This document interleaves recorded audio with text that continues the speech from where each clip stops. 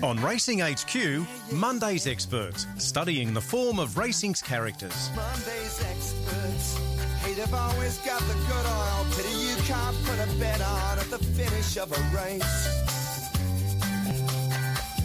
Welcome to Monday's Experts. It's 11:11 on this 30th of October. If you're listening on the Sky Sports Radio Network, hello to you again. Or if you're listening via podcast, and I know this segment is very popular by podcast, hello and welcome. Our guest this week, or my guest this week, is a jockey. And this jockey has been appearing in our form guides in New South Wales for a little while. We've been seeing him get a couple of wins. He rode very well the other day at Kembla Grange and Gosford, and he's been getting the good winners and place getters here and there, doing a lot of riding for the Gerald Ryan and Sterling Alexo stable, and also getting other rides elsewhere. His name is Brandon Lorena, and he's got a fantastic story, and I'm looking forward to seeing him get more success here in Australia. He joins me now on the phone. Good morning, Brandon. Morning, Dave. Thank you very much for having me on your show, and thanks for talking me up like that. Really appreciate it. No dramas whatsoever. You've got a really interesting story, mate, and I want to talk about your career because it started in South Africa. Where were you born? What part of South Africa? Dave, I was born in Johannesburg. Was raised in Johannesburg for a long time, and then made my transition down to Durban, to where the Jockey Academy is, and done most of my adult life there. Tell us about how, and I've spoken before with Glyn Schofield about this, but for our listeners that maybe have missed that conversation, in South Africa they have that Jockeys Academy. So one, how do you get into the Jockeys Academy? Do you have to pass a particular test? And then whilst you're at that academy, what are you learning? What are you doing? Dave, it's quite tricky to get into the academy. They've got quite a strict, there's quite a... find the right word. Yeah, there's quite a protocol or a criteria. Yeah, there's quite a big criteria for young people to enter the Jockey Academy. You start before your 10th year of school, so you do your remaining years of high school there as well. So you've got to be the right size, they measure your knee, they look into your upbringing, etc. And I think mainly the weight's the main thing for them. And once you're the right weight and the right size, you start from scratch, really. They really start the guys off. A lot of the guys that started with me had no experience with horses at all, and some of them are riding at the top of their game in even Hong Kong. That transition then from that academy into senior race riding in South Africa, how long does that take? It's a 5-year apprenticeship. You only get 50 winners as a claiming apprentice. So if you do really well early on, it becomes tough. For instance, me, I finished my claim very early and was competing against very mature and well-established jocks at a very young age. So I think it builds a lot of character if you do well, and if you struggle, you're still going to be competing early days without a claim with all the top jocks. What did you learn at the academy? What were some of the things that you learned straight away? Straight away was discipline. Obviously, they weighed us twice to sometimes 3 times a week, and they'd have an odd time where they'd just weigh us randomly. So there was no chance of us, hiding sweets in our dormitories or going to lunch with our folks for a little bit of a splurge. So you always had to be disciplined, and I mean just the basic disciplines of just keeping your room tidy and your cupboards, having inspections all the time. Being a kit boy, we were kit boys growing up to the senior apprentices in the Jockey Academy, and obviously the jockeys in the jockey room, because we also, even if we weren't race riding, we would tag along to the races and valet the jockeys and help them with their gear and that. So, I think discipline is definitely the number one thing that I took out of the academy. It's quite famous, the Lorena name. Obviously, you're related to Kevin Lorena. I think I read last night, he's a boxing champion. That was a few years ago. Obviously, you're related to Gavin Lorena. You've got they're cousins. And obviously, Anton, who was a famous Lorena family. So I know that obviously you're racing your own right and went to that academy in your own right, but did you feel some pressure having that surname in the racing game in South Africa? No, Dave, to be honest, I think my family was trying very hard to keep me away from the game. I was quite the outdoors type and pretty good at most sports. And they tried to obviously sway me into another direction. But I was very lucky to have my uncle Anton, who you referred to, and my uncle Gilbert back then, who, were happy with which way I was going to go, which career path I was going to take. And they were very big inspirations to me, and they supported what I wanted to do, barring the rest of the family, including my mother. They didn't really want me to be a jockey, knowing that how tough it is. My Uncle Tex was a jockey himself, as well as my Uncle Spark, and they both struggled with their weight, and it's obviously not the safest sport. There's a lot of accidents that could happen, but I'm just glad that there were those two gentlemen in my life that helped me push on with my career. We're chatting this morning with Brandon and Lorena. Brandon, tell us about the move to Australia and how that happened. Dave, my wife and I, we just decided. I mean, every Sunday night we have the equivalent of 60 minutes in South Africa, which is called Carte Blanche, and they just highlight what's not going good in the country. Obviously, the crime rate is ridiculously high, and we've got 4 beautiful young children that we really want to give the best chance at making a good life for themselves, and we just didn't want them to be looking behind their back all the time and worried about the safety of living in your own home, etc. So we really thought we had to do it for our children, and with big sacrifice. We were pretty well established in South Africa. We had our home, and we had made it a wonderful space to raise our children, but we decided that we had to get out of South Africa, and Australia became available, and we jumped at the opportunity.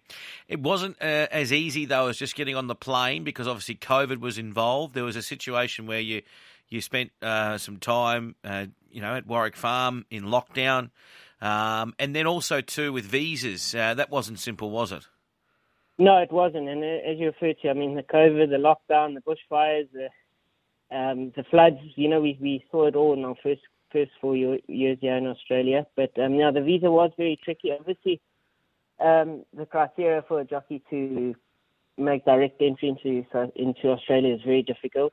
I mean, there's a high standard of jockeys that are riding at present and back then, and it was difficult for us to get direct entry, so we had to seek other ways to get here, and luckily there was that opportunity, that visa was available, and the rest is history.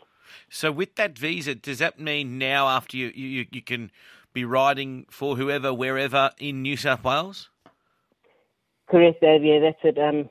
We've done our 4 years on a sponsorship visa with Bjorn, and we were obviously restricted back then, but now we are permanent residents of Australia, thankfully, and we're available to ride for whoever and wherever, which Fantastic. Is really exciting. Yeah. Well, hang on. Were you cheering on Sunday morning, though, Brandon? Absolutely, yeah. Dave, we were up early. My wife was preparing a traditional South African meal for breakfast. What we had our biltong. Oh, you had the biltong? Fantastic. Yeah. We had the biltong. We had a nice fruit breakfast with some boerewors and lovely. And chakalaka. So we were already, and the kids were very invested in the game. So we're very proud of the box, and they really made a point of winning the World Cup. It's sensational. I grew up beside a lovely South African family when I lived in Brisbane, and I remember going over and watching late night matches. But this was when Super Rugby was flying, and I'd be cheering for the Reds, and they'd be cheering for the Bulls, and you'd have the pup and the bunny chow. Good old bunny chow. I got introduced to everything. It was fantastic. We're chatting this morning with Brandon Lorena. Okay, the difference in riding in South Africa against some unbelievable jocks, and we've seen. And I had this conversation with Glyn Schofield. I think that South African jockeys, and I don't know whether it's just because of the academy, but you look around the world in all different jurisdictions, and they are, they seem to be able to go and adapt to all situations. We've seen it here in Australia with some of your countrymen that have been here and had success. What have you found the fundamental differences between, say, riding in South Africa and riding here in Australia? I think Australian racing is a lot more tighter, a lot more competitive in different segments of the race, where South Africa is a little bit more looser. We've got longer run-ins as well, so guys tend to be a lot more patient, or have the chance to be a lot more patient. I think how South Africans have been able to adapt is the fact that a lot of our top guys have gone overseas and they've come back and they've sort of, taught the rest of the South African jockey room that kind of way. So we've been able to follow influence from successful guys overseas. Do you feel as though your riding style, and talk me through the South African riding style, because I've seen it with yourself. We see Keegan Latham, obviously. Everyone's got their own style, but it does seem like your riding style, the South African style, is different to when I'm watching an Australian or a New Zealander ride. It's there's a little bit more flamboyancy with the whip action. Is that just something that you're taught from a young age, or something that you've picked up, or is it? Can you explain it more for me? Dave, I think it's. I don't know. South Africans have always had that, that motion of showing past the eye and coming around the shoulder when giving a crack to a horse. And in Australia, the windmill was very popular back in the day. So that's lent to the style here. I think all of my year as apprentices, we all sort of marked our style on people like Washong Mawing and Douglas White, Pierce Radham, and those type of guys that were very, very easygoing with their whips and didn't really get into consecutive stride style. So I think that's where we get that from. Brandon, what about have saddle will travel? That's obviously your mantra at the moment. We see you riding a couple of very nice horses for Gerald and Sterling in the last couple of days. I really liked that horse you rode at Kembla called Written Silk. He must have given you a really nice feel, this Written by Gelding. Yeah, he really does. He gave me a lovely feel, Dave. He's just a very casual horse back at track work in the mornings, and the way he improved from run to run was very impressive for me. He found himself maybe a little bit too close to the pace during the run of the race, and I was trying to keep him in that position, which would probably do him more harm than good, and he still managed to quicken into a strong headwind, albeit greenly, and I think he's got so much more improvement to come out of the race, and I look forward to seeing where he goes in his career. He's a really nice horse. And tell us about your weight. So what can you ride at? What is your optimum riding weight? Dave, I've always struggled with my weight. In South Africa, my weight was a lot worse than what it is now. Obviously, I've learned a lot of new things along the way during my career and what my body really can handle and can't handle. I can ride 56. My weight's really, really good at the moment going into summer. I really struggle in winter. It's 56 at the moment, and I'm really working hard to get it down lower because I think the weights in the middle category, there's a little bit of an opportunity for a rider of myself, my caliber, to be competitive there. Yeah, so you ride today at 56.5. You've got a ride there at Newcastle in the Beaumont. So no doubt you're doing a lot of track work as well. You seem to be getting a lot of rides for Gerald, Ryan and Sterling. Yeah, no, Gerald and Sterling have been really great to me. I just started as just riding track work for them, and they gave me an opportunity to have a little bit of income there. I actually lost my driver's license a couple of weeks ago, so it's been quite difficult getting to the races and such. So they've really been keeping me going, and they've given me so many opportunities and in the past couple of weeks, and quality rides also, which has made a real difference. So I'm really grateful to be associated with them. They're a great team, and really enjoying working with them. And how's the kids going, mate? They're in school, obviously, here now and enjoying life? Yeah, it took a long time for them to make friends and adapt, but I'm really happy with the way they're going at the moment. They're really happy in their school, and they made a lot of friends, and they're really enjoying the sport in Australia, so that's really great. And they happen to be coming to races with me today, so they're very happy to miss school and watch Dad. So, really happy. I think my kids have just started settling really well, so my wife and I, we're really chuffed about that. Where have you based yourself in Sydney? We live in Parramatta, so we're pretty close to Rosehill, so it's been lovely with work just down the road, yeah. That's great. Brandon, what about racing back home? It's a place that I've always wanted to get to, South Africa, because, as I mentioned before, I grew up beside a South African family, experienced some of their culture. I've always been a racing fan, so I've wanted to always get over to a Durban, and a July, and just to see and experience it. But then again, obviously there are some issues in the country at the moment, which we highlighted before, with crime and with obviously the economy. Are you fearful for South African racing in the future, what it may be and look like?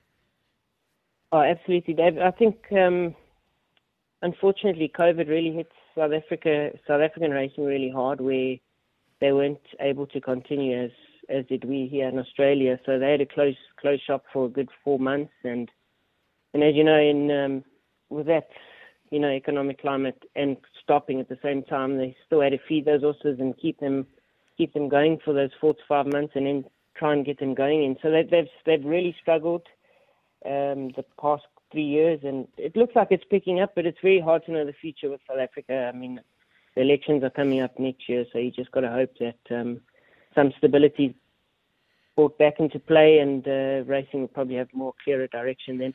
Exactly right. What's the biggest race you've ever won? The biggest race I won is a Group 1 at Turfentine, the President's Champion Challenge, a weight for age 2,000 metre race. And would that involve the best horse you've ridden, in your opinion? What's the best horse you've ridden? No, the best horse I rode was in my apprenticeship, a horse called War Artist, funny enough, bred here in Australia by Orpin, out of Royal Solitaire, a very good mare. He was the best horse I rode as an apprentice. Very lucky to win a Group 1 as an apprentice on him, and he's definitely the best horse I've ridden. Yeah, okay. And the best trainer you've ridden for in South Africa, I mean, there's obviously some very talented horsemen there. Yeah, very, very talented trainers in South Africa. I think that probably the best trainer I've worked for in South Africa is a pretty underrated trainer, but he goes by the name of Tony Riverland. He's a man who tries to wear many hats. They call him Mr. Racing back at home. He tries to run the tracks in the morning, train his own horses, but I believe he's the best trainer I've worked for. I've worked for Charlie Laird. I was apprentice to him for a good year. Herman Brown, I was a apprentice or stable jockey with him for 2 years, and Sean Terry gave me a good chance. I actually won on Regal Ransom for Sean Terry in the President's Champion Challenge at Turfentine. So I've worked with some really good horsemen in my time in South Africa. Correct me if I'm wrong, but War Artist, did it go to Royal Ascot? He did. That's where I lost the ride on him. He got sold off he won the Group 1 Mercury Sprint at back then Clarewood, and he got sold for a good fee to an American owner who took him over to Europe, where he competed in the Prix de la Bay. He won a Group 1 in Germany. He ran second to JJ the jet plane at Meydan, and he ran in the same race at Nature Strip, one for Chris Waller. Yeah, the King's Stand. Brandon, what about something on the bucket list or the goals? I mean, you no doubt would have sat down with your manager. You've spoken about your weight. You're in a good space. You're getting some opportunities from Gerald and Sterling, but you're also no doubt would be looking to get other opportunities from other trainers. And look, there'd be a lot of people listening to this now, not only who are owners and connections, but there'd be some trainers no doubt listening to this right now, whether they be on their way to the races or not. What do you want to achieve this season? Dave, this season, I think Shane and I have just discussed to build on relationships and build some continuity with relationships, and just try and get, lend a hand and get support both ways, and just build good relationships where we both support each other, and have a little bit of faith in me and give me the opportunity, and hopefully we can work towards something and better it next season. What's the one race you'd love to win? In Australia, obviously the Melbourne Cup would be the number one. Yes. After watching the Cox Plate this weekend, also would love to win a race like that. It looks like a tremendous atmosphere out there, and really quality horses at the weight scale. So those kind of races where the best horse has to win or has every chance to win, those kind of races are for me. There you want to be. My final question before I wrap it up, and I ask everyone this. What would you say to an 18-year-old Brandon Lorena if he was standing in front of you right now? What advice would you give him? That's a really tough one, Dave. I think just keep keep focused on improving every day. Little things count. And concentrate on one thing at a time, and just try and improve day in and day out, and keep focused on your goals. I appreciate you coming on, mate. It's been wonderful to talk with you. Great to hear that we're going to see you riding a lot more across New South Wales if given the opportunity. You're on one today there at Newcastle. You've drawn a tricky gate. Worth following? Yeah, he's definitely value at that price, Dave. Obviously, the draw's a tricky one on the Beaumont, but his horse, that should improve after his first up assignment, so we're hoping he improves and can be competitive in the first three. Great stuff. Thanks for coming on, Brandon. Look forward to chatting with you again soon. Thank you so much, Dave. Really appreciate the opportunity. Thanks, Cheers, mate.